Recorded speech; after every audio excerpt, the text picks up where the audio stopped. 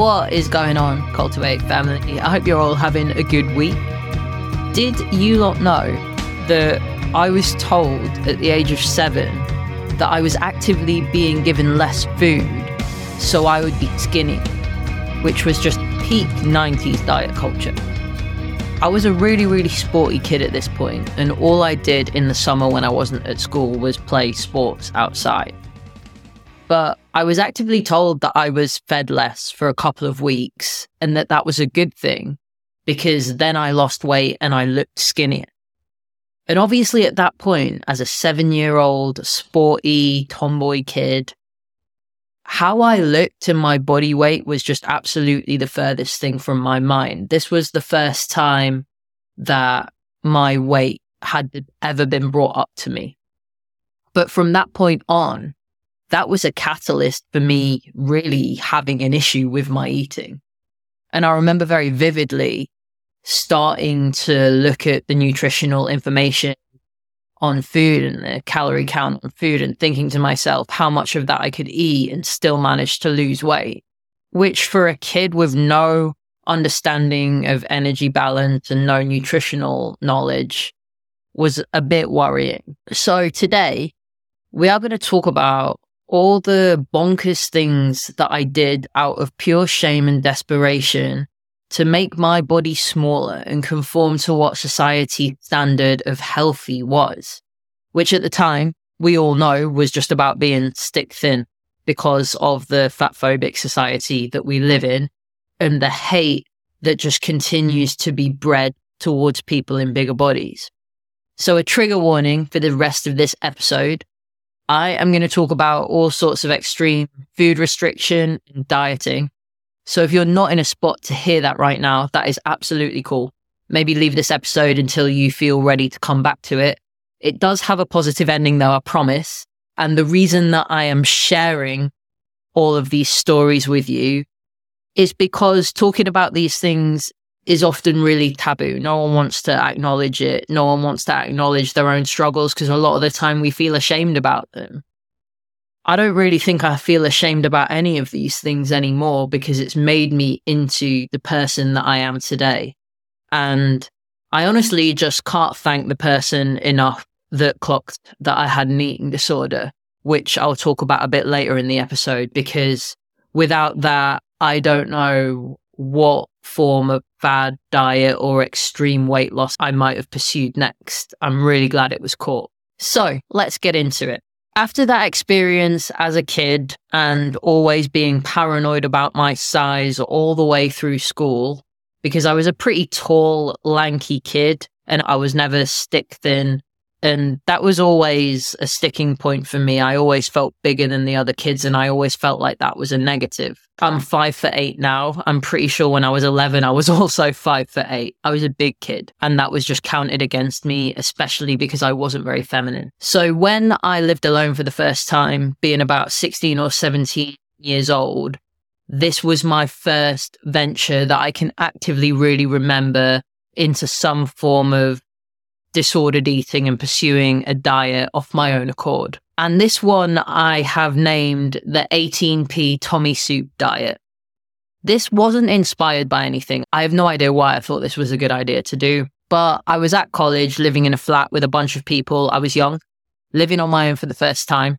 And I realized that Tesco's basic tomato soup in the supermarket just cost 18 pence and it had 118 calories per half a tin. And what I started to do was try and eat it for every fucking meal. So I would have a normal breakfast and eat a breakfast food. And then for my other 2 meals of the day, I would eat 1 tin of tomato soup split in half. And safe to say, that did not last long. And I dived headfirst into my housemates' cheesy chips as soon as they got delivered. That was my first sort of memorable me pursuing any sort of diet. And there was no logic to it at all, but that was the first one that I remember. This was then followed by the famous Special K diet, which is an absolute crock of shite. So Kellogg's, for those who don't know, the cereal Kellogg's cornflakes, they made a brand of cereal called Special K, which was about 130 calories a bowl if you had it with skimmed milk. They marketed this product by introducing something called the Special K diet, where you could drop a dress size in X amount of weeks. I think it was 2 weeks. So the rules of the Special K diet were you would eat 1 bowl of cereal for breakfast and 1 bowl of cereal for lunch, and then you'd have a normal evening meal. Now, an 130 calorie bowl of cereal for breakfast and lunch is absolutely not enough food for anyone, not even a kid. So essentially, all the Special K diet was heavily restricting food in the first part of the day and then eating 1 proper meal. So I obviously hopped on and tried this after my very successful tomato soup diet, which was absolutely not successful in the slightest. And what I found, and obviously what a whole world of people found, is I would end up hugely overeating in the evening because I was not eating anywhere near enough food during the day. Very, very similar to my little tomato soup diet experiment prior to this. And the thing was that every evening when I felt so hungry and would end up binge eating or just overeating to the point where I felt sick and uncomfortable, I would shame myself for it because I thought this was meant to be working for millions of people. Why wasn't it working for me?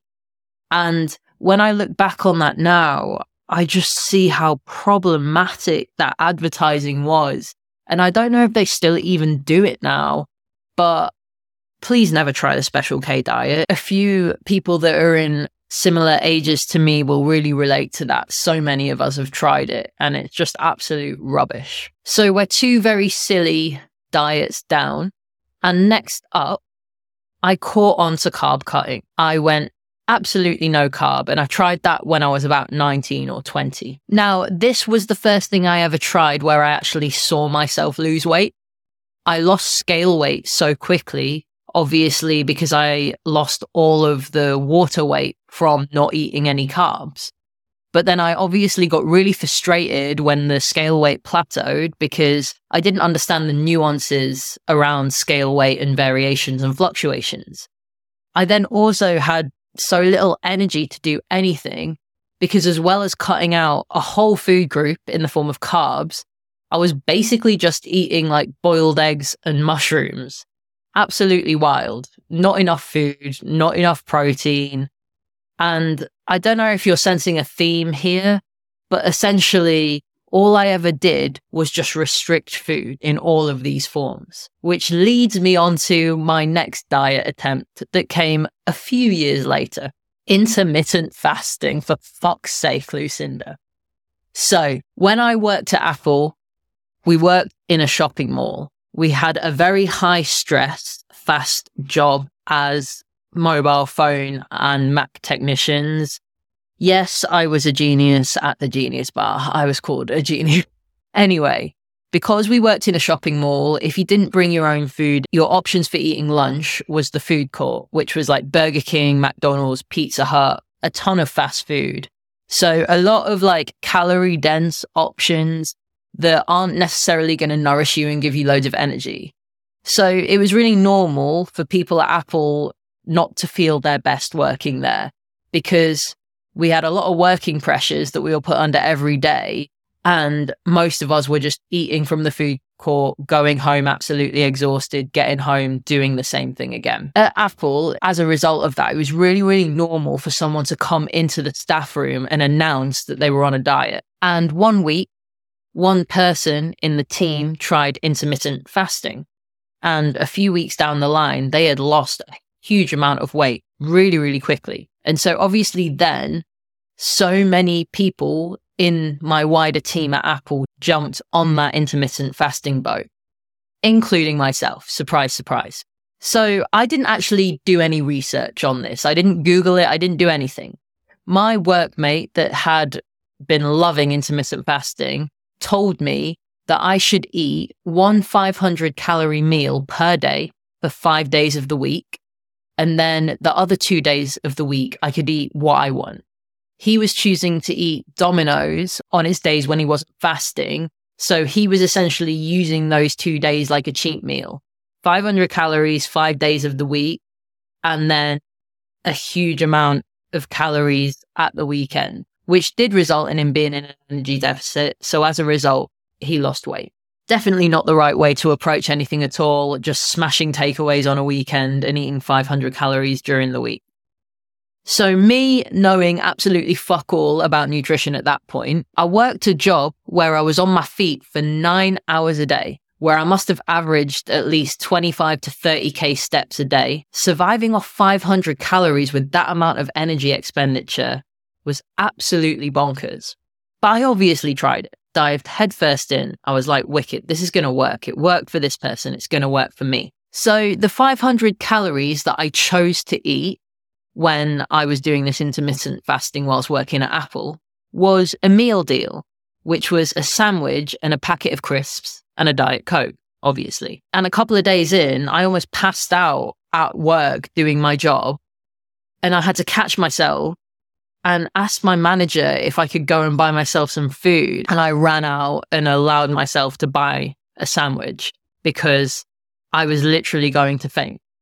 Safe to say, I did not try that again. Now, that is absolutely not the way that intermittent fasting was ever intended to work. But this is a really good example of how desperate myself and a bunch of other people could be to change our bodies, that we were so easily led by one person's suggestion and then very bad and incorrect advice. Now, this time of year, there's a huge amount of chat around intermittent fasting. And we all do it inadvertently because we go to sleep at night, and that is a period of fasting. And if that is a way that people enjoy eating, that's totally cool. But this attempt at me doing it for a diet, and the people that I worked with doing it for a diet, was pretty dangerous. There was no actual thought going into it. We were just looking for that quick fix. It was really, really silly. So you'd think by this point, I probably would have realized that fad diets were not good and that I had a problem. But we still got a couple to go, I'm afraid. So next up, we are going to delve into veganism and smoothies. So I went vegetarian in about 2014. I didn't find it very hard. I never really have missed meat since. I still don't eat meat now. But a few years later, I ended up being vegan, as a lot of us might try at some point. And I was telling everybody it was because I wanted to be healthy. But really, I was actually just hoping that this would be another way of restricting things so I could lose weight. I was getting into exercise a bit more at this time as well. And I listened to this vegan gym person, this big muscly gym bro. And he had a podcast all about being a vegan gym athlete. And on his podcast, he said, if you drink one smoothie a day for breakfast, you will lose weight. He provided zero context for it. That was it. He said you just had to pack a smoothie with fruit and spinach and water, have one of those a day, and that would make you lose weight. Now, I know now as a nutritionist that he was essentially just saying a smoothie was an easy way to volume eat fruit and vegetables to keep you full, and that could contribute to weight loss over time because you might eat less the rest of the day. But that is absolutely not how he sold it on the podcast. And someone vulnerable with an eating disorder like me dropped everything to try it. So I immediately started making these massive smoothies with frozen fruit packed with a massive amount of spinach every day. And I was so disheartened after 2 weeks when nothing changed. Why did nothing change? Because I was still just maintaining my body weight. But I just believed that this could be a game changer, like I did with everything else. So coming into the last thing now that I did before I got diagnosed with an eating disorder, and this one's a little bit bleak. This was me buying fat-burning pills off the internet. I am peak eating disorder now, and this was the last stupid thing that I did. I ordered some really, really suspect fat-burning pills online. I hid them from my then partner at the time because I knew that they would get angry at me for doing it. It cost me about 200 quid for 2 bottles of pills, and this put me in debt. And bearing in mind I was a self-employed musician living in Brighton, I absolutely could not afford this. I just chucked them on my credit card because I was so desperate. Now, obviously, they arrived super quick. and I started taking them immediately. I got on it straight away. About an hour after taking them the first day, I got some quite bad stomach cramps, which I then continued to ignore those stomach cramps for a whole week. And I kept taking the pills for 7 to 10 days, it was, I think. And then eventually one day, I was just doubled over in pain, and I had to stop taking them because that pain was just getting so unbearable. But the fact that I was willing to put my body through all of that in pursuit of weight loss showed me how unwell I was at the time, but I didn't notice it in that moment. The pure desperation and shame I had about my body and my nutrition at that point, I was completely at rock bottom breaking point. And quite shortly after all this happened, I was actually diagnosed with an eating disorder by someone that was doing a mental health review with me for depression and anxiety. And I am so grateful they spotted it, because I absolutely did not at all. Now, the reason for me sharing all these things with you today is I wanted to show how easy it is to get sucked into fad diets or quick fixes because you feel a certain way about your body. From that age of 7, I was so hyper aware of my weight my whole life, and I did everything I could to change it, when really all of the work that I had to do needed to be done mentally, not physically. And what I've noticed is a complete lack of self-awareness is really normal when you get into these mindsets of trying to diet. And hindsight is always a huge factor in realizing how detrimental to your food relationship certain things can be. And I hope that you can see that from some of the stories that I've shared today. The pressure I felt from a young age to be stick thin was wild. It was all I thought about from being 7 years old right up to being 27 years old and ordering those pills. Working in an industry, music in my circumstances, where a huge amount of pressure was put on image, while simultaneously growing up being told I wasn't skinny enough, just absolutely ruined me. And I don't want anyone to ever have to go through that. And this is why I'm making this episode. What I've also realized is that a lack of nutrition knowledge and education can be so dangerous. Doing your own research, finding good evidence-based professionals to get your advice from is so crucial. And the amount of terrible advice online now is so much more than it was at the point where I was doing all of this. And if TikTok and Instagram Reels had existed at the point where I was doing all of these things, I think I could have got sucked into so many way more detrimental phases of this. So I can't stress enough that no amount of dieting or food restriction will ever make you love your body more. That doesn't ever mean that you can't pursue an aesthetic goal, a weight loss goal, a body recomp goal. But going into a period of restriction when your mindset or your relationship with food is in a bad spot will always make things so much worse. If there's anything I want people to take away from this episode today, it's to prioritize your food relationship first, prioritize your body recomposition goals after. This is why I have such a huge focus on inclusive, mindful nutrition at the heart of everything I do with my people in Fuzz Culture Club. We don't talk about what we can take away. We talk about making mindful choices. We talk about all foods fit and including variety, and making sure that, as well as acknowledging that food is fuel, food can also be love and culture and social, and it can also be enjoyable. So I hope you all can see from my mistakes and experiences with disordered eating and chronic yo-yo dieting why I actually ended up as a coach to help people in similar positions myself. A lot of the people that I help have hugely similar backgrounds to me, and often they feel the same way that I did. They never want to have to put their bodies and minds through that kind of stress ever again. I wouldn't want anyone to have to. But also, I want this episode to serve as a reminder that if you are stuck in any of these cycles or mindsets, or you're really struggling with your nutrition, I promise it does not have to be like this forever. There is always a way out of it. So if you feel like you're struggling, you feel like you're going in cycles of restricting food or yo-yo dieting, there can be a way out of that 100%, especially with the right support system. So I hope you all have a wonderful day, and I hope you've enjoyed listening to all my ridiculous stories about silly fad diets or silly things I tried to do to lose weight. I hope it's at least given you a little bit of a laugh, because my God, it is bonkers. If you do need some support with your nutrition, please fill in the form in the show notes. Tell me a bit about yourself and I'll let you know if I can help you. No one deserves to go through this shit alone. It is not easy. Have an amazing rest of your week, Cultivate family. Take it easy. I'm out.